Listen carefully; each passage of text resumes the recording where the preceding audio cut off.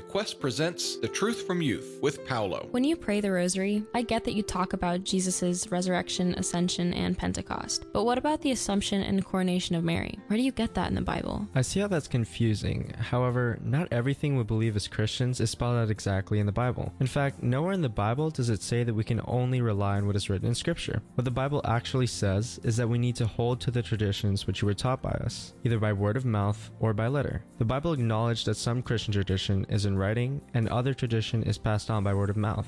For example, though the story of Mary being assumed into heaven and the story of her being crowned as Queen of Heaven are not written in the Bible itself, these truths were preserved verbally by the first followers of Christ all the way to present day. And as the Bible shows, Jewish tradition tells us that the king's queen is not his wife, but rather his mother. So, since Jesus is King of Heaven, doesn't it make sense that he would crown his mother as Queen of Heaven?